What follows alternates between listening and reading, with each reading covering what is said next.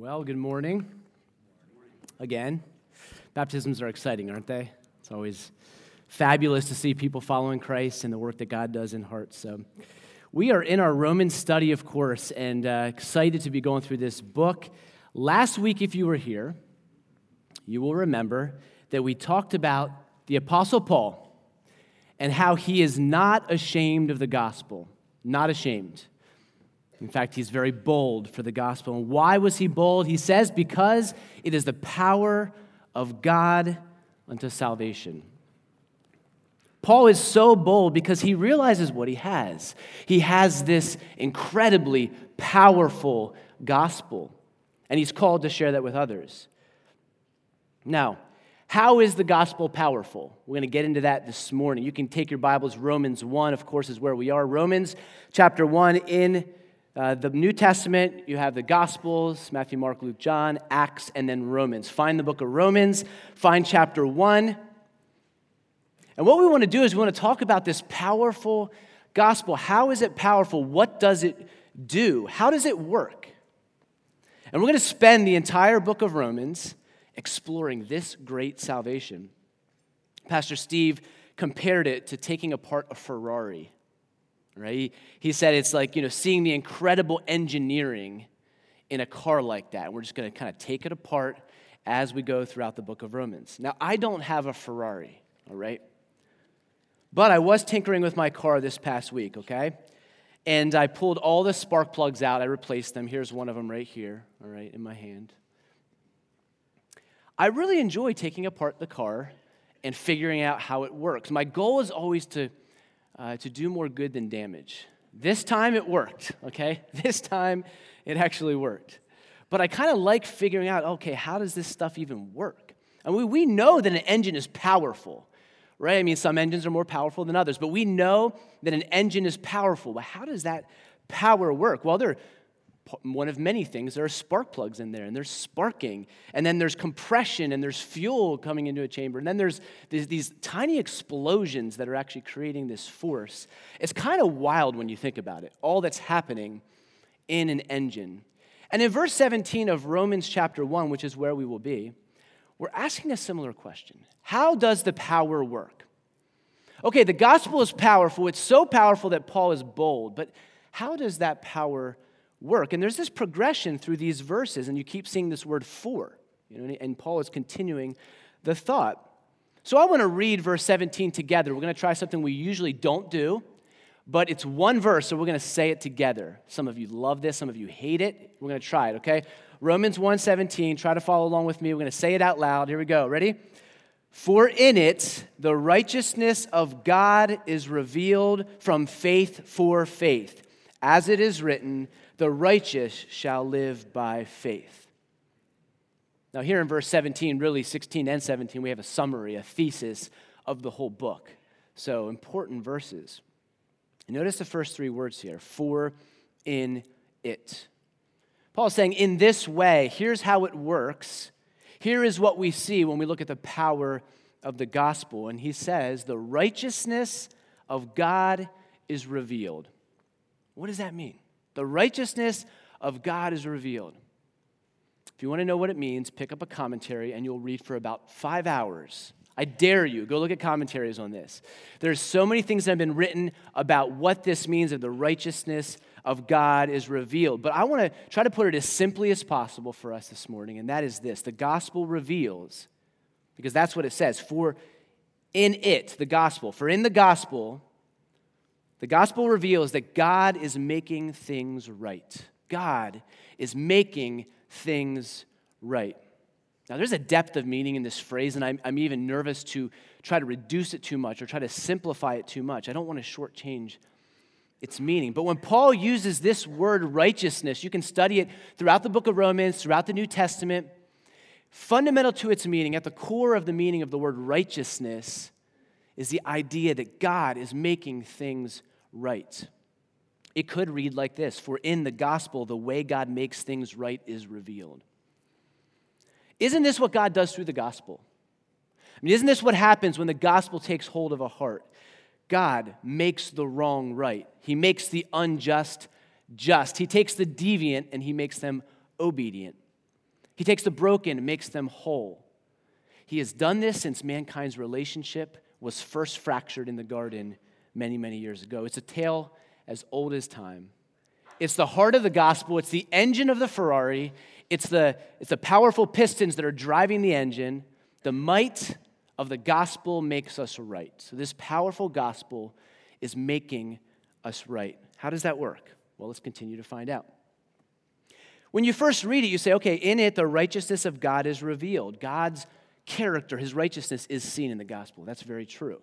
In fact, all that God does through the gospel, all that he does all throughout history and through our hearts when the gospel starts to work in our hearts is because his character is righteousness.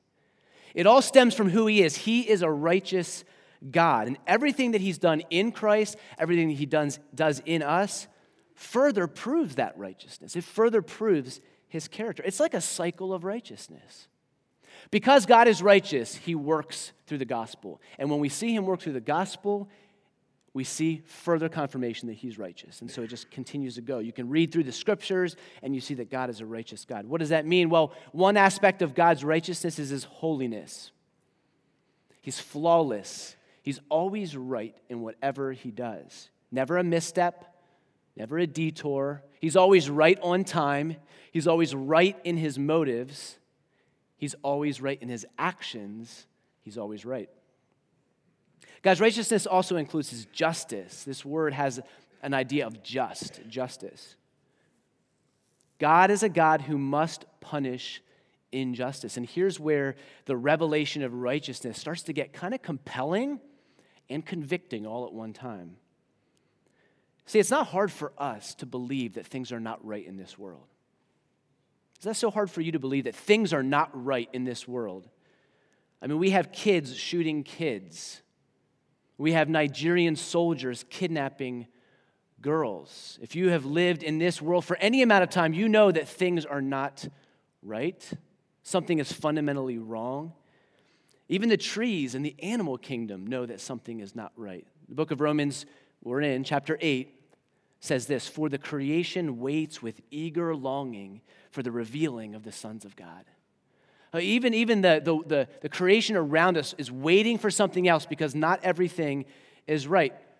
And the question is that the question that we all struggle with is, well, how is this made right?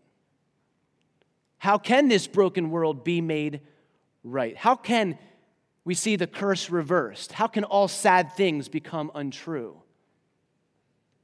Somebody has to pay for all the injustice. I mean, if God lets school shooters go off scot-free, if he lets kidnappers go scot-free, he's not a very righteous God. But let's hit a little closer to home. If God lets you and I off scot-free, he's not a very righteous God. Because we are not as righteous as we think we are.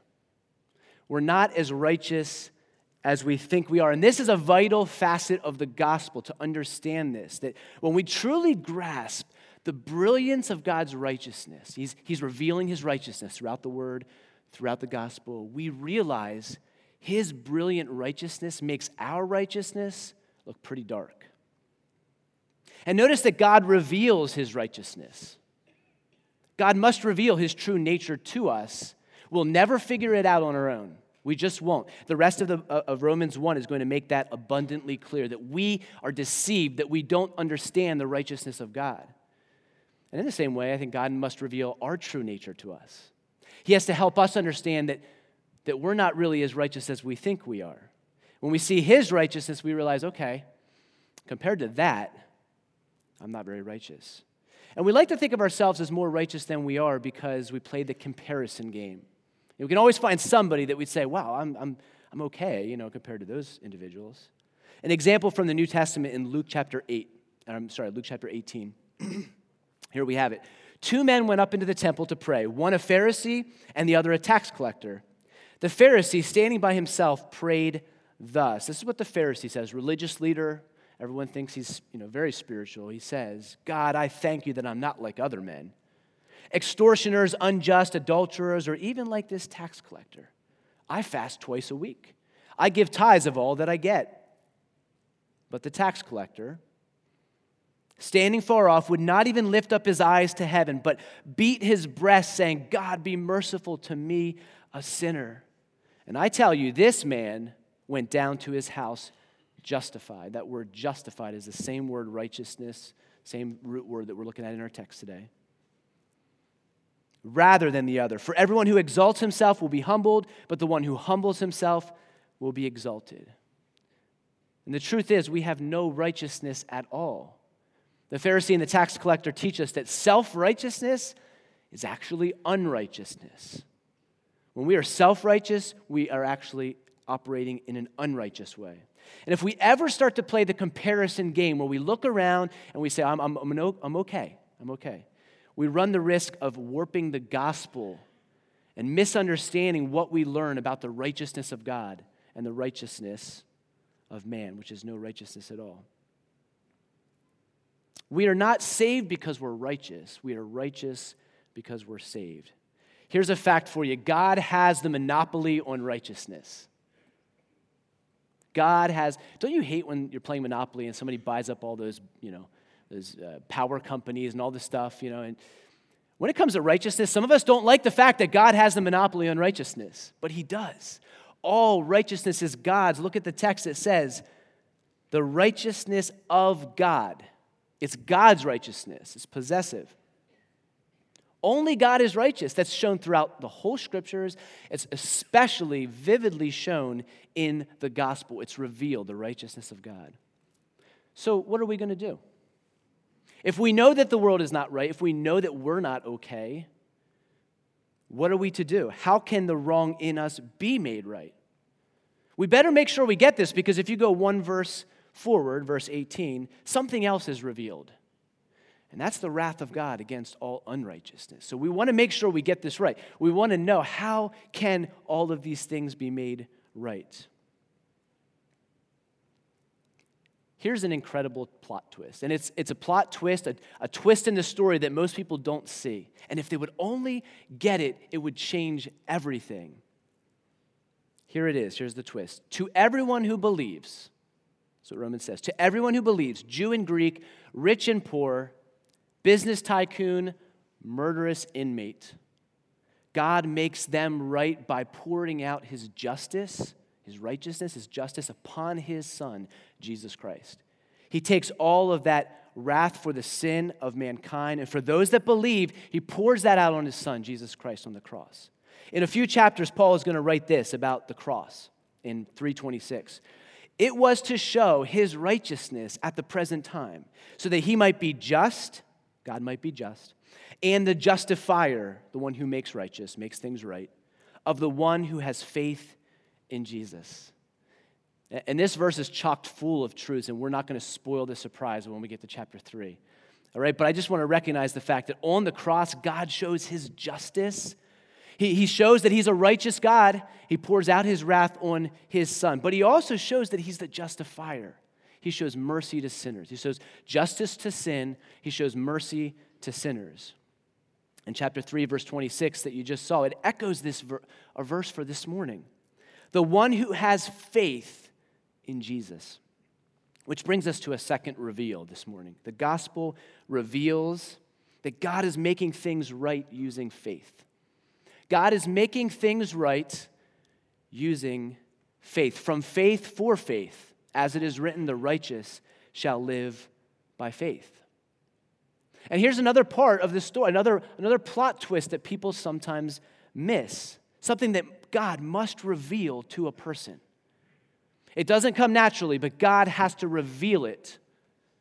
The righteousness of God revealed in Christ is applied to you, and it's applied to me through faith, by faith. And this is precisely the revelation that Martin Luther had around the year 1519, a long time ago. All right, but Martin Luther was lecturing through the book of Romans. So he's teaching this book, okay, book Romans, in a seminary. And as he lectures through it, he comes to chapter 1, verse 17. And it had been haunting him. It had literally been, if you read his writings, verse 17 had been haunting him. Luther was an obsessively devout monk. He tried everything he could to be righteous, to do the right stuff. When he would get up to do Mass, to do the Eucharist, he would be petrified, like he was going to do one thing wrong. He shuddered at the thought of not being righteous. And yet he describes himself during this time as a sinner before God with an extremely disturbed conscience. Luther actually said that the phrase, the righteousness of God, was something he hated. He hated it because the righteousness of God made him feel very unrighteous. He couldn't shake it, and so he lived in terror year after year. And then one day, Luther had this breakthrough. He had this breakthrough, and God used this phrase in verse 17. He kept coming back to it. He kept studying it.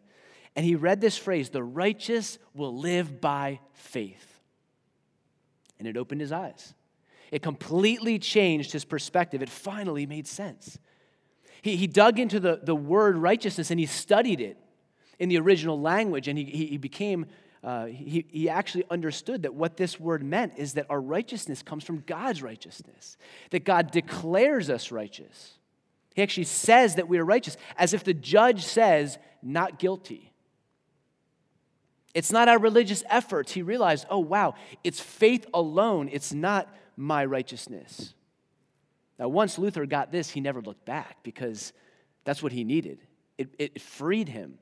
And we know the rest of the story from our Reformation series that we went through not too long ago. But I want you to think for a moment of the alternative to faith. What is the alternative to faith?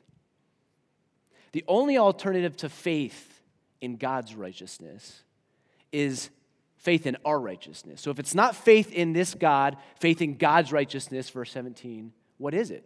There's only one other way. It's faith in my righteousness.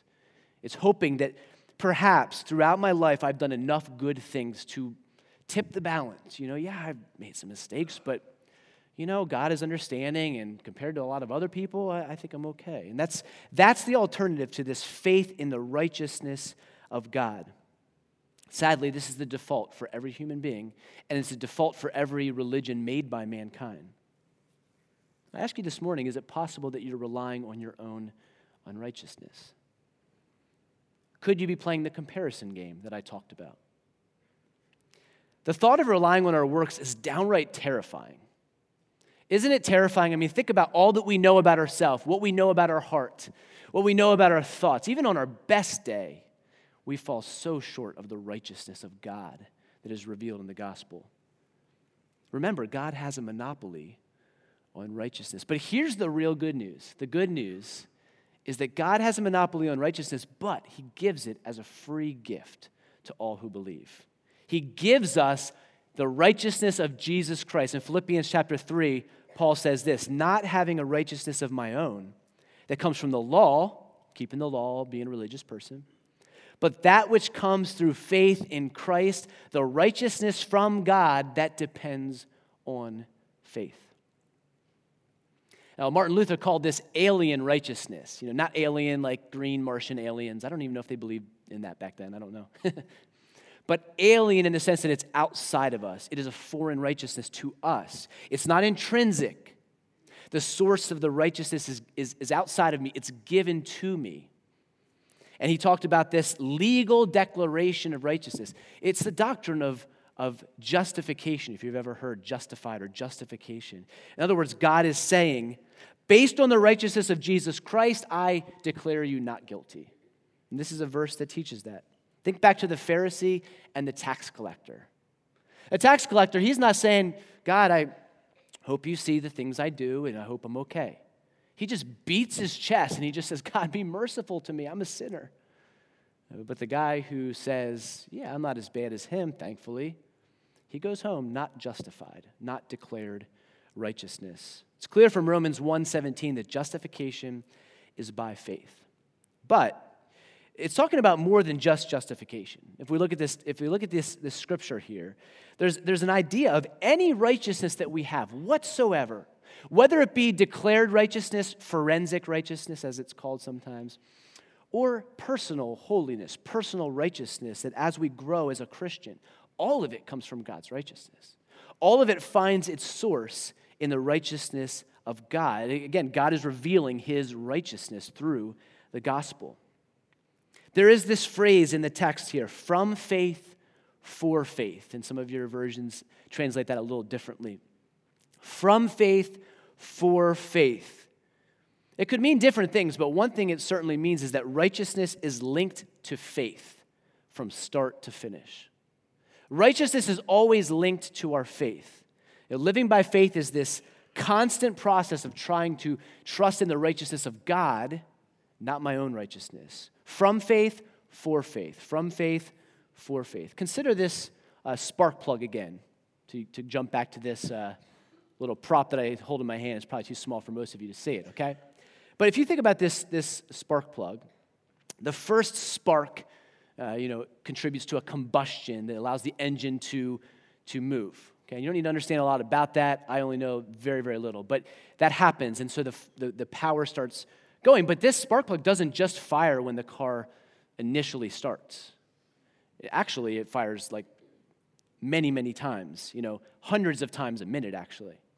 And so it's firing, and it's firing. And if faith is that spark that starts this whole process, it keeps going. The faith must continue.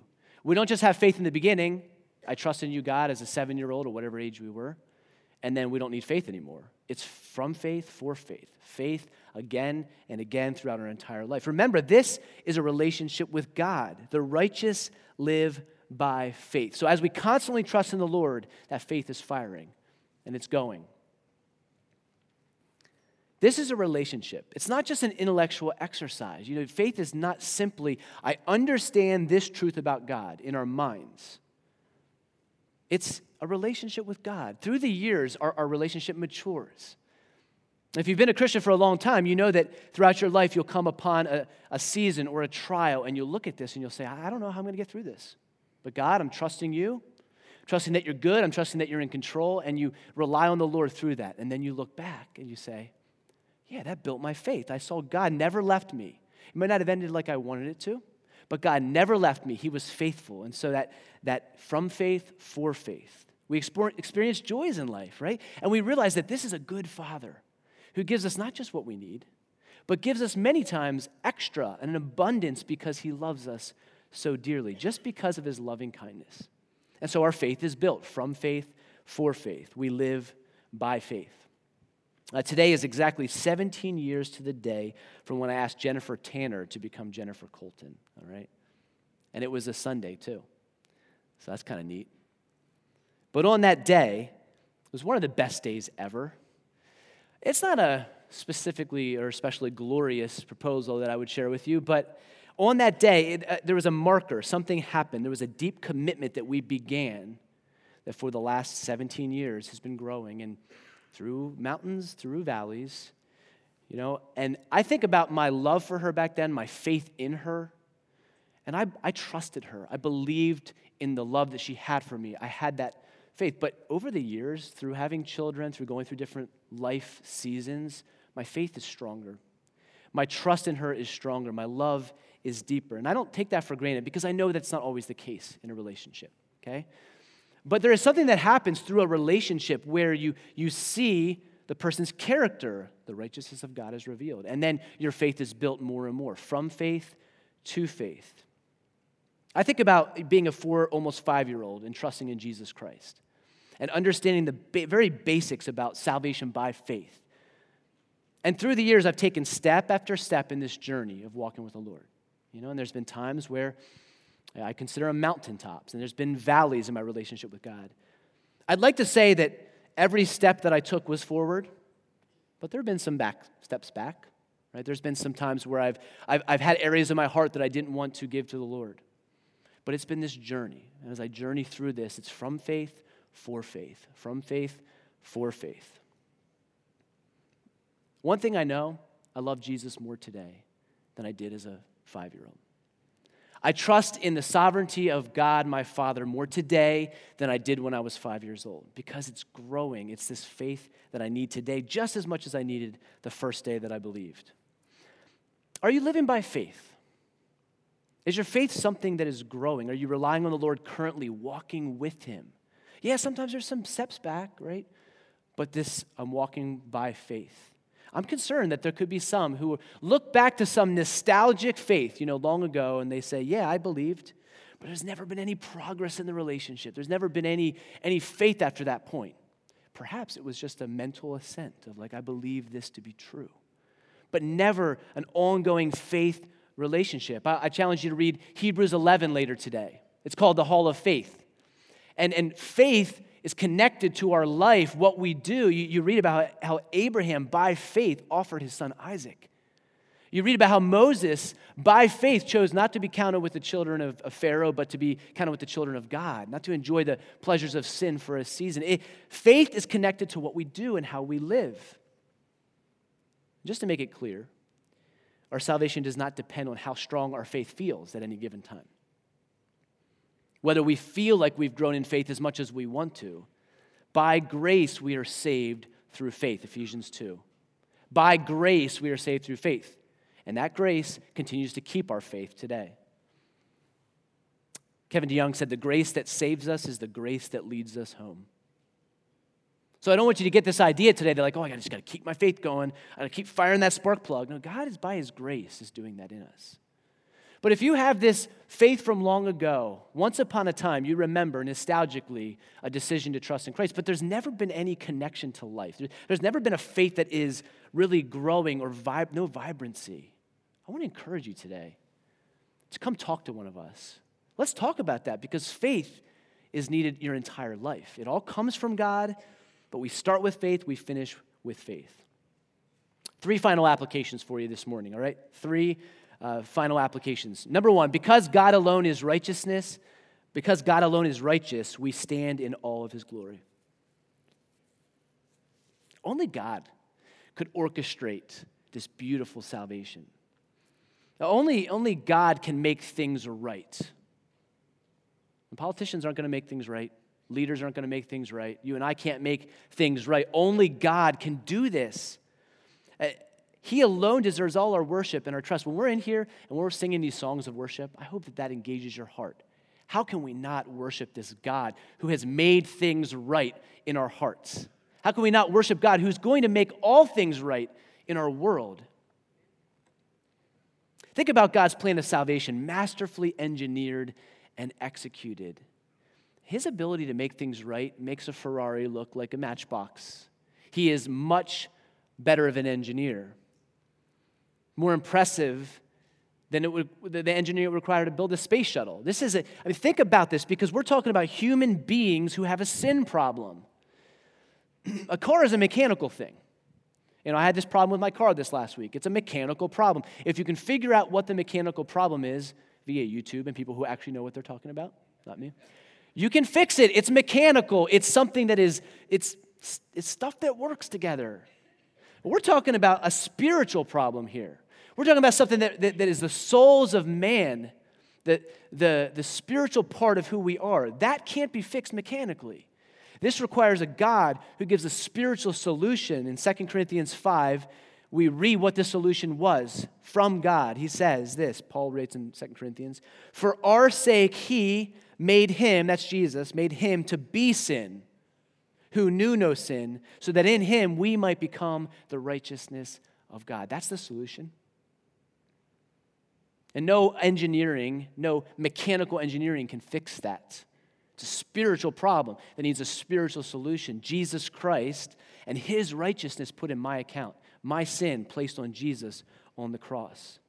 We are given righteousness, but justice is still served. That's the amazing thing about the plan of salvation. We're given the righteousness of God, but justice is still served. Jesus Christ paid the penalty. And for this, God deserves much praise. You and I should be praising him all throughout the week, not just here on Sunday mornings.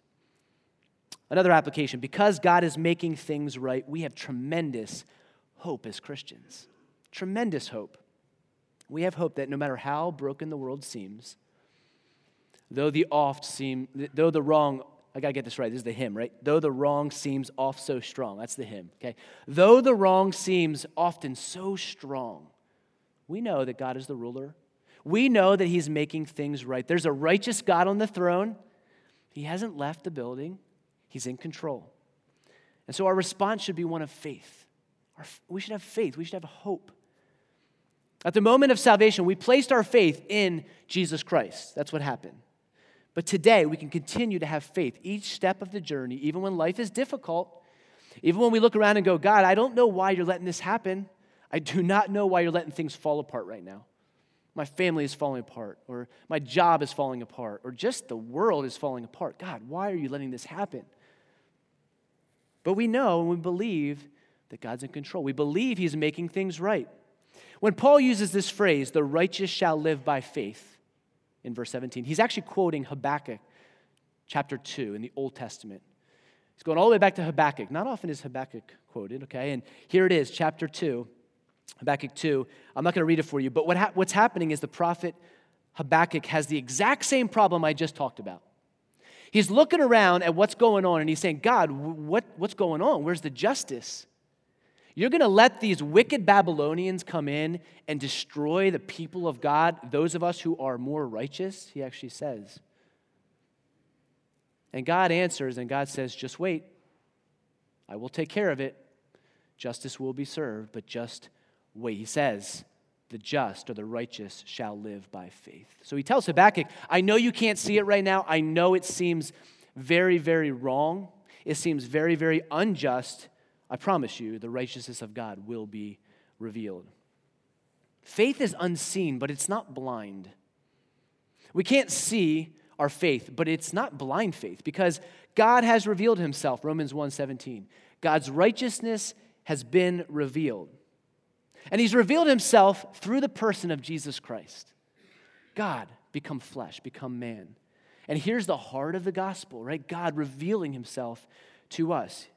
Yes, God revealed his righteousness all throughout the Old Testament. You can read about the perfection of God all throughout the Old Testament, the righteousness of God, and his plan of salvation and how he's working in his people. But when we get to Christ, and this is what Paul is saying, when Paul says, in the gospel, the righteousness of God is revealed. In Christ, there's something more that's revealed. There's something special that's revealed. There's something really dramatic that's revealed. Think about Jesus Christ. We see indisputable proof that God is working for his people because here we have God come to earth, taking on our flesh, entering our world, living among us. That is indisputable proof that God is making things right, that God is working things together for good. That when Jesus hangs on that cross and mankind seems to have defeated him, evil mankind has seemed to defeat him, or even Satan has seemed to defeat him, actually, there's something happening. There's a reversal that's happening. God is going to raise Jesus from the dead. So this is indisputable proof, irrefutable evidence that we can trust this God. He who did not spare his own son, but gave him for us all, how will he not also give us all good things? This is the revelation we need to trust God the rest of our days. So whatever you're going through right now, you look to Christ. You say, okay, God, you revealed your righteousness through Jesus Christ. I trust you. God is still making things right in the lives of his children. Lastly, because God is the one who reveals his righteousness, we must pray for God to open eyes and awaken hearts. It says that the righteousness of God is revealed from faith for faith. As it is written, the righteous shall live by faith. Remember verse 16, the gospel is the power of God for salvation. That's what's required, to open eyes, to awaken hearts. It's powerful. But we have to remember the rest of this verse. To everyone who believes. To everyone who believes. And when we understand verse 17 that we looked at this morning, we get it. The righteousness of God is being revealed to those who have faith, who God grants faith. When faith sprouts in a heart, when God takes faith and he plants it there and then cultivates it, and then it grows, this is when somebody actually has the power of God change them. Because the gospel doesn't seem powerful for a lot of people. They could care less about it. But when faith moves and when faith is planted, things happen. Or we could use this spark plug illustration again. It only sparks when there's spiritual life running to it, when there's power going to it. God has to move and give faith. Without God-initiated faith, there's no powerful salvation happening in a heart. So maybe this morning God is revealing his righteousness to you in a brand new way. He's opening your eyes. He's awakening your heart. He's causing you to see this is not just an intellectual thing. This is not just a nostalgic decision that I made one day. This is connected to my life. I want to follow Christ with my life. I want to walk by faith, from faith, for faith. And I would encourage you, if that be the case, come talk to one of us. Man, what a conversation I would love to have with you. And I've talked to a few people recently that this has happened, that they have realized, I don't think I ever really trusted in Christ with my heart. I think I was relying on my own righteousness, actually. So we share this gospel boldly, but we pray fervently that God would awaken, that God would reveal. God has to reveal. And that is what we celebrated this morning with the baptisms, wasn't it? We celebrated the fact that God opened eyes, that he brought life to hearts. Whatever age we're at, we'll have 4 more coming for baptism, second service. The fact that these individuals are saying, I trust in Jesus Christ with my whole life. That didn't happen by accident, and it didn't happen by their own strength. It happened because God moved, and God planted faith, and God sparked, and now all of a sudden there is a real faith, and we celebrate it. Verse 17 could have been worded in our English Bibles as this: those who are righteous by faith shall live. And you might even have a footnote in your Bible probably that tells you that. Those who are righteous by faith shall live, with the emphasis on live. That if you are righteous because of your faith, not because of your own works, you will live. The only way to experience this vibrant life that we celebrated with baptism is to be on that path of faith. And when you're on that path of faith, that's when God is revealing his righteousness to you. Let's pray together. Father, thank you for your word. Lord, so much depth in this verse. But God, I pray that it's been clear for us today. I pray that we understand how your righteousness is revealed in the gospel. Lord, when we get a glimpse of your bright, brilliant righteousness, it starts to make our righteousness look pretty bleak, pretty dark. And as Scripture says, even our righteousness is as filthy rags compared to you. I want to pray, Lord, for this morning. Maybe there's somebody who, as I've shared the Scriptures here, Lord, they've wondered, perhaps my faith was or is a nostalgic faith. Maybe I've never had life spark in my heart. Maybe I've been trusting in my own righteousness, playing the comparison game. God, I pray for anyone in here who's been doing that. Lord, we need your righteousness. We need you to make things right because we can't do it on our own. And Lord, maybe somebody in here is in that place. They know they've tried to make it right. They've tried to get through this life and do it on their own, but they've realized it's not working so well. And even if it is working okay, they wonder in their quieter moments, what about the day that I stand before you? Will it be enough? So God, I pray for that person today that you would spark life in their heart and that faith would begin and it would continue throughout their whole life. Lord, for those of us who are Christians, may we worship you and celebrate you today because of all that you've done in us, that we bring nothing to the table when it comes to righteousness, that you have a monopoly on it, but you give us the righteousness of Jesus. Lord, I pray that we go out here with smiles in our face, with a spring in our step, because we know that we are right before you, thanks to Jesus Christ. I pray that we'd share this good news with others, that we would pray fervently, that you'd open eyes. We need you, God. Thank you so much for your grace. In Jesus' name we pray, amen.